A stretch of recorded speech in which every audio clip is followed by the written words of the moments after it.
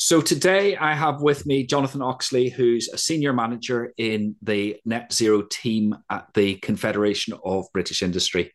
I think most people watching this probably know who the CBI are, but if you don't, they speak on behalf of 170,000 businesses of all shapes and sizes across every region and nation in the UK. They have 1,100 corporate members and nearly 150 trade associations.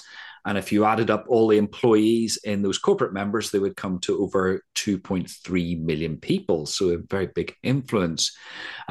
Jonathan has a long and interesting career looking through his CV. But let's start at the beginning, Jonathan. How and why did you first become involved in sustainability or in particular net zero? Well, first of all, thank you for that very fulsome introduction, Gareth, and very good to speak to you. So I really became involved in the sort of, if you like, the more recent aspect of the net zero journey, probably about 10 to 15 years ago. And that was when I was actually working for BP. And throughout my BP career, I'd had a range of interesting roles. But at that point, I started to move into things like alternative fuels. So how can you make fuels from non-conventional means? Mhm. Biofuels, at a time when biofuels were, in fact, thought to be a sort of holy grail in terms of our solution to get to net zero for transport. And then thereafter, I worked on a public-private partnership that BP was part of with the UK government, which was all about the role to which, the degree rather, to which bioenergy could play a role in the UK's energy needs and done through a sustainable manner. Right. And that, when you were at BP, was that the Beyond Petroleum phase of BP? So indeed, I lived through what was really a very exciting time for many in the organisation and quite a scary time for many in the oil industry when Lord John Brown at the time came Mhm. out and said, I think actually we probably need to take a precautionary approach here to the role of climate change and the role that oil and gas companies can play in it. So that kind of spawned the Beyond Petroleum era of BP, which probably, whilst very far-sighted, I think at the time, was probably maybe around 10 years too early, too far ahead of its time, if anything. Yeah. Yeah. So if that was too early, how do you feel, that business environment has evolved in the intervening time? Well, it certainly has evolved, Gareth. So if you think of some of the other oil and gas majors who were active at that time around the sort of turn of the millennium, companies, in particular the likes of Exxon and perhaps Total and other companies, were certainly slightly taken aback by the stance that BP took at that moment in time. In fact, famously, I think Exxon were a little bit dismissive of the BP approach. And yet now, when I talk with colleagues who happen to work in ExxonMobil, they're very much forging ahead with an agenda that's much more net zero compliant in terms of trying to get their operations and uses their products very much further down the net zero road. Yeah. And then, uh, moving forward to your current role, the CBI has net zero as one of its four ambitions. How did that come about? Well, the CBI has been very active in this space for a number of years. They had a decarbonisation agenda and an ambition really to see the UK industry, UK businesses prosper in the wake of various changes that we've had in the legislative and government circles over the last several years. And one of those pillars, I think, that was happened upon chosen was around the decarbonisation, now what we call the net zero agenda. So this is really about how can we continue to grow businesses and ensure that people and places can prosper, but doing so in a way which is sufficiently long-term sustainable that it doesn't do great harm to the planet. Mhm.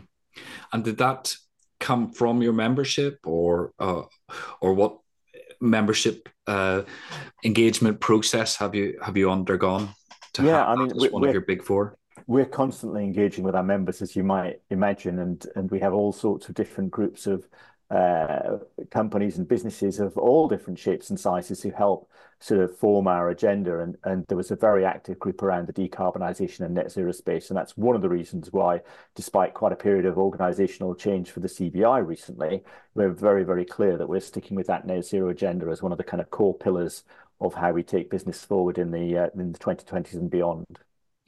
And then looking at the four pledges that come underneath that pillar, um, I could summarize them as infrastructure, incentives, energy costs, and international leadership.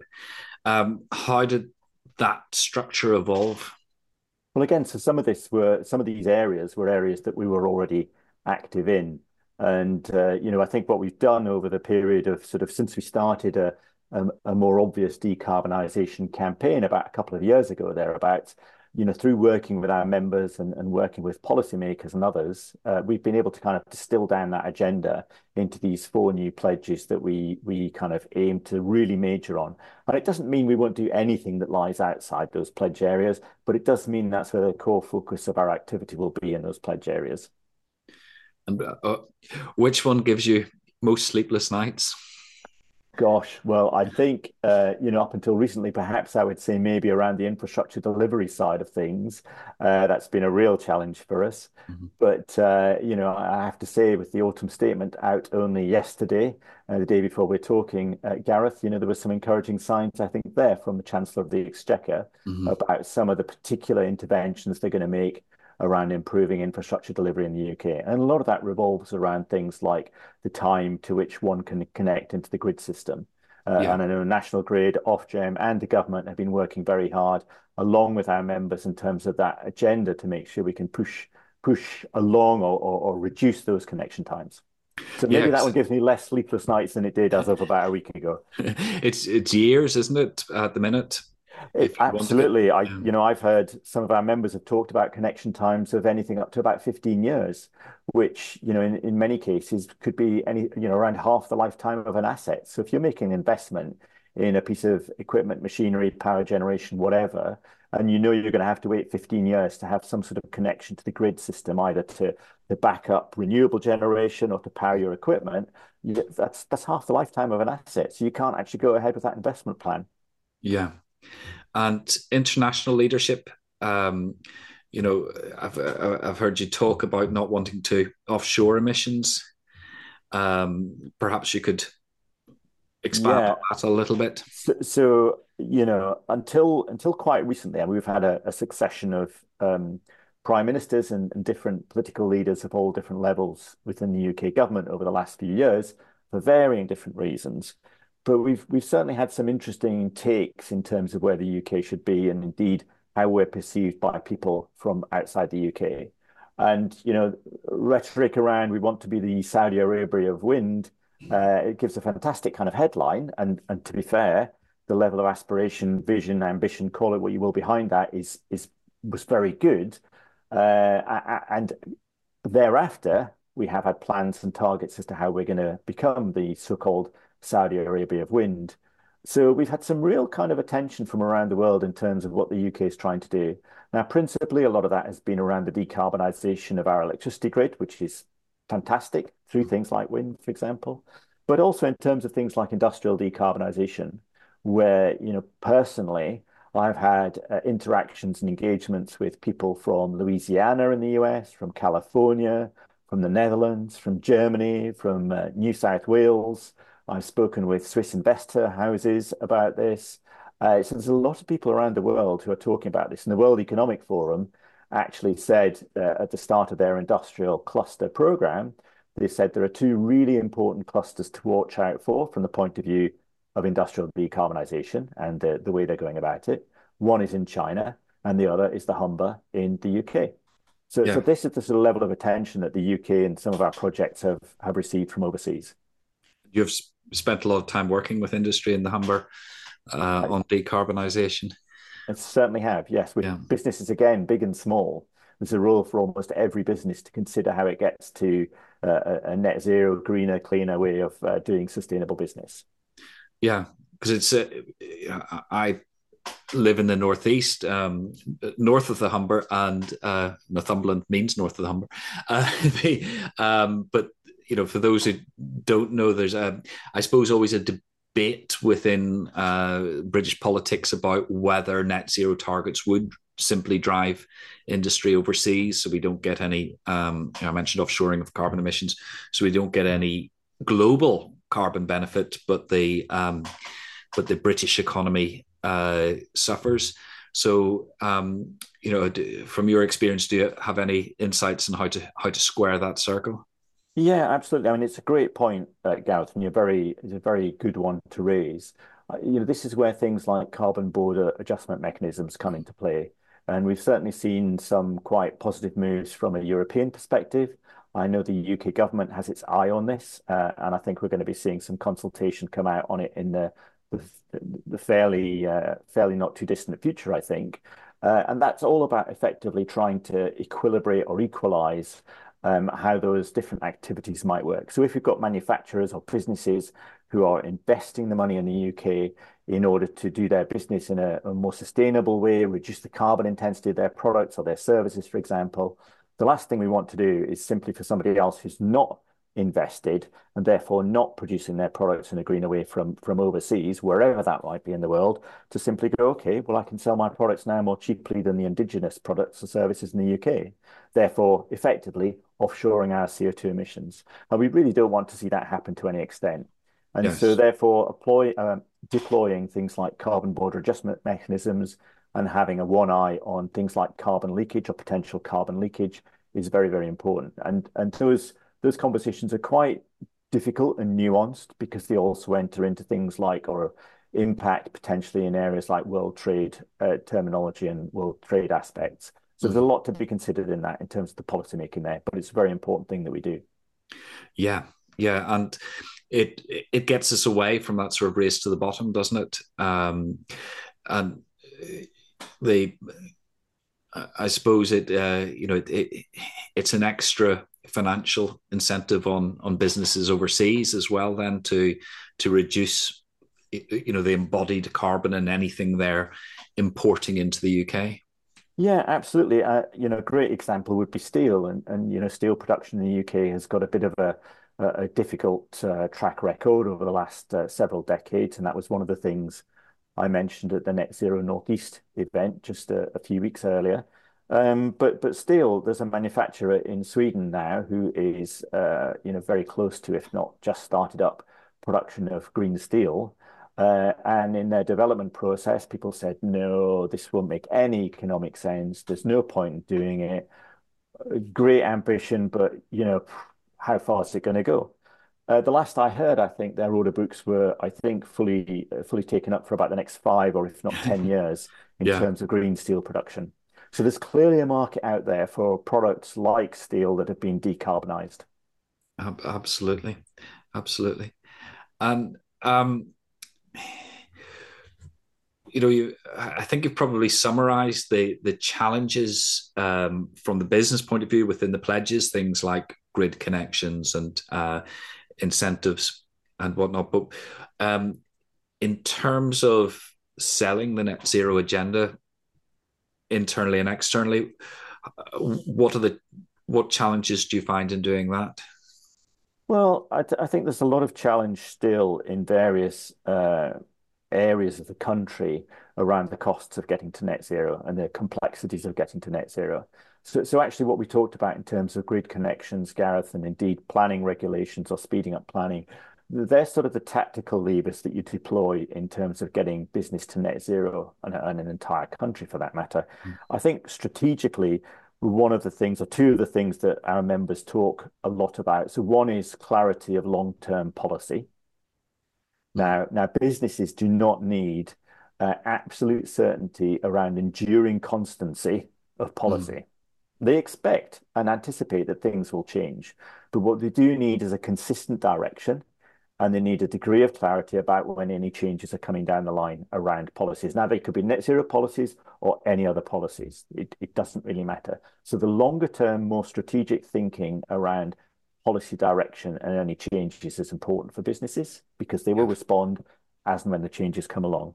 The other aspect that we hear a lot actually is about the siloed approach to policy making and regulation. And that's almost always unintentional, which yeah. is where we might end up with a really good policy around carbon capture and storage, a really good policy around hydrogen production, a really good policy around hydrogen usage. But as to how those policies intermesh and interweave, it may not necessarily be quite as good as the individual policies themselves. So this the sort of joined up policy making is really important to businesses. And of course, this plays out not just with businesses, but with consumers and members of the public too. So one of So the aspects that leads to complexity and additional cost. so that just to summarize that, if you could wave a magic wand to make a lot of this happen, that clarity of purpose and consistency would be, sounds like, would be high on your list, your wish list. It absolutely would be, and I think we talked a little bit about the international dimension earlier. So one of the things we've heard, in the recent weeks has been around things like changes to the potential legislation or actual legislation rather around internal combustion engines, around gas boilers, and so on and so forth. And it wasn't necessarily the nuts and bolts content of that speech that made a difference, albeit it does if you're in the automobile or the gas boiler heat pump business. But it was more the perception. And here is where perception can become very important. It becomes reality. If you're an overseas investor, for example, or an overseas company or financial investor, and you see that policies can change in fairly short order, where a time window moves by 5 years, that gives you quite a high level of uncertainty around, changes that may come in other policy areas, for example. And Yes. so international perspective can be important in terms of some of those policy making decisions and how they're rolled out. And it was noticeable that the loudest cries of anguish when those announcements were made were from industry. They weren't from the green activist sector. It was very clear that business didn't like it. If I could pick up, because you've mentioned investors Hmm. a couple of times, and I have to find a question around this, but it's becoming a theme in these interviews of investor pressure. Hmm. So I was wondering what the CBIs or your personal perspectives on that are. Is this now being driven by investors? I think it's certainly a much higher up the agenda for investors. Mm-hmm. Now, if you look at things like the amount of money that's being invested, for instance, in certain sectors of the economy, in more conventional energy, exploration, etc., compared to renewable or sustainable energies, there's still quite an imbalance, but it's certainly changing and it's heading in the right direction. I've had relatively speculative investors get in touch with me saying they're interested in investing potentially 1 to 2 billion in projects in the UK or in the Humber, and where can they put that money? And the honest answer is actually that there aren't opportunities for them to put that money in just yet. And Right. it's not because those opportunities don't exist in a sense, i.e. the projects are actually there or on the books. It's actually the companies, the businesses running those projects don't have a need for any additional finance. All right. And that's a positive Yeah. sign Oh, in yeah. as much as they know how they will secure their finance to invest 1 billion or 2 billion or 3 billion in a project. So Mm-hmm. the investment potential is definitely there. And I think what we're seeing is a latent ambition now from other investors to invest in other areas of the net zero agenda.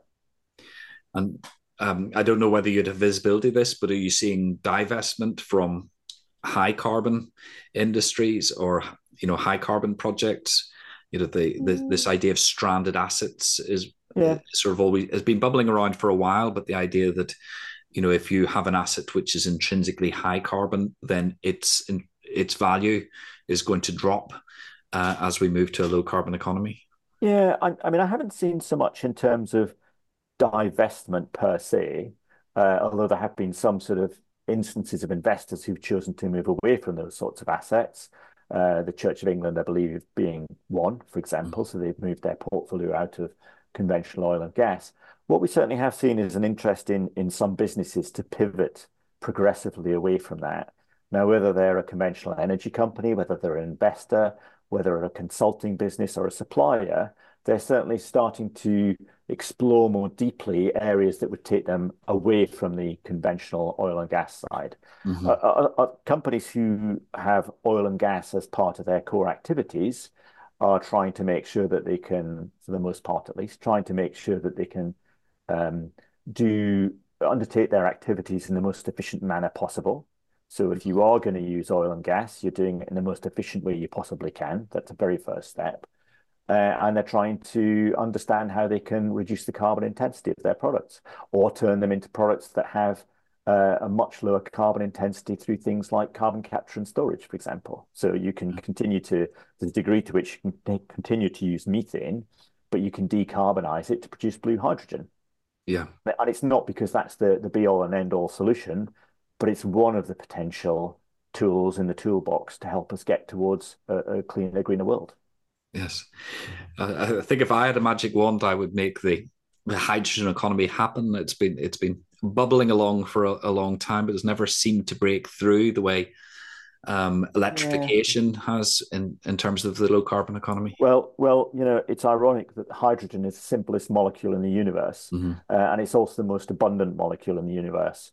And yet here we are still talking, decades or certainly years down the line around the role of hydrogen. But ironically, for those who remember things like Towns gas back in the 60s and 70s, Towns gas was anything up to 50% hydrogen at the time. Yeah. So we have been using hydrogen and in things like refineries and chemical works and production of ammonia for many, many years. So we Mm-hmm. do actually quite well understand hydrogen and how we can use it. Just we haven't got our heads around using it as a vector in the sort of energy transition to any great degree yet. Yeah. Fantastic. If we could go back, I suppose to your personal journey again, Mm. what's your proudest achievement?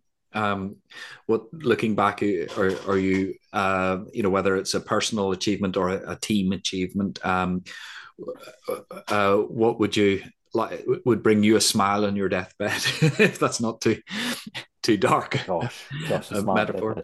I think one of the most exciting periods and one of the periods I was proudest of was whilst I worked at the Energy Technologies Institute, this public-private partnership, which was set up under Gordon Brown in the UK government, and it comprised 6 private sector enterprises: BP, which was my connection into it, BP, Shell, Caterpillar, Rolls-Royce, EDF, and E.ON, subsequently joined by Hitachi.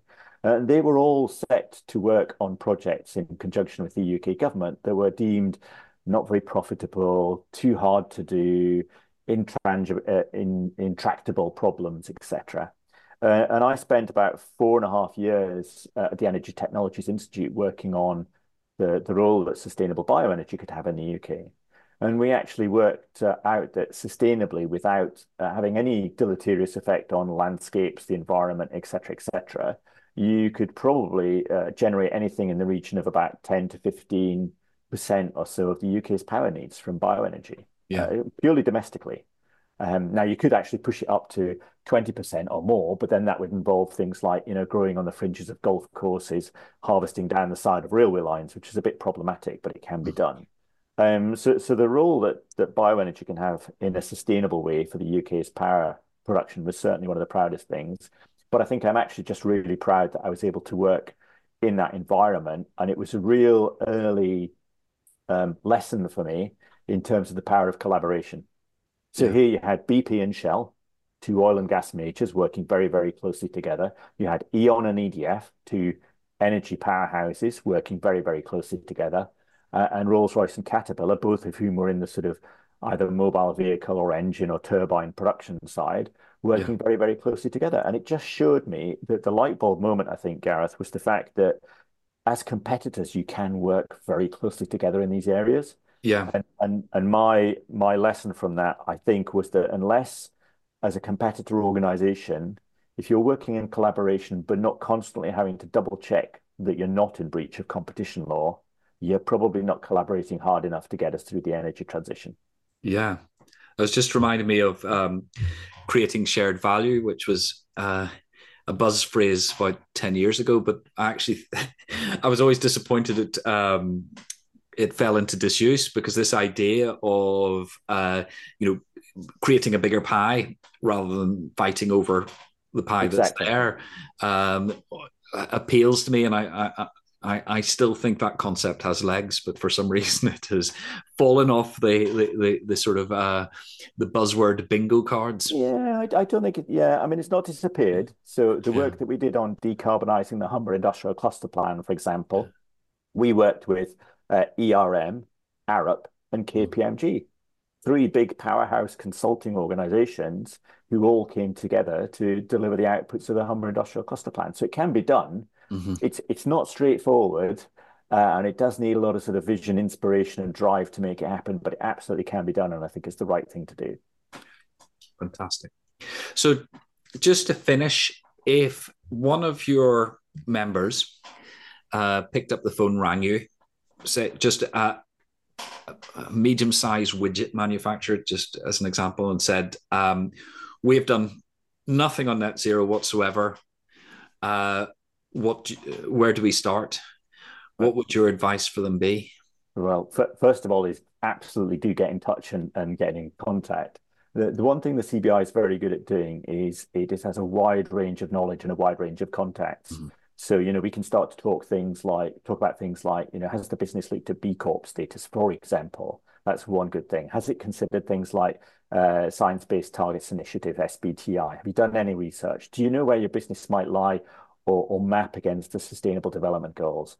And the answer to those three questions as exemplars might be, we don't know any of that stuff. Just Mhm. help us. Okay, great. So now we understand what basis we're dealing from, and we can put you in contact with organizations like Oh Yes Net Zero, for instance, which is an organization in the Humber area who connects businesses in the Humber area, or the CBI itself. If we know what your business is, we can help connect you with others who've been on this journey, and share some of that experience with you. So it's a great provides a great kind of convening power and connecting force in order to help businesses on their journey to net zero. Fantastic. Well, we've covered a huge amount of ground there. Thank you very much for joining us. No, you're welcome, Gareth. Not a problem. It's Yeah. been my pleasure. Great talking Right. to you.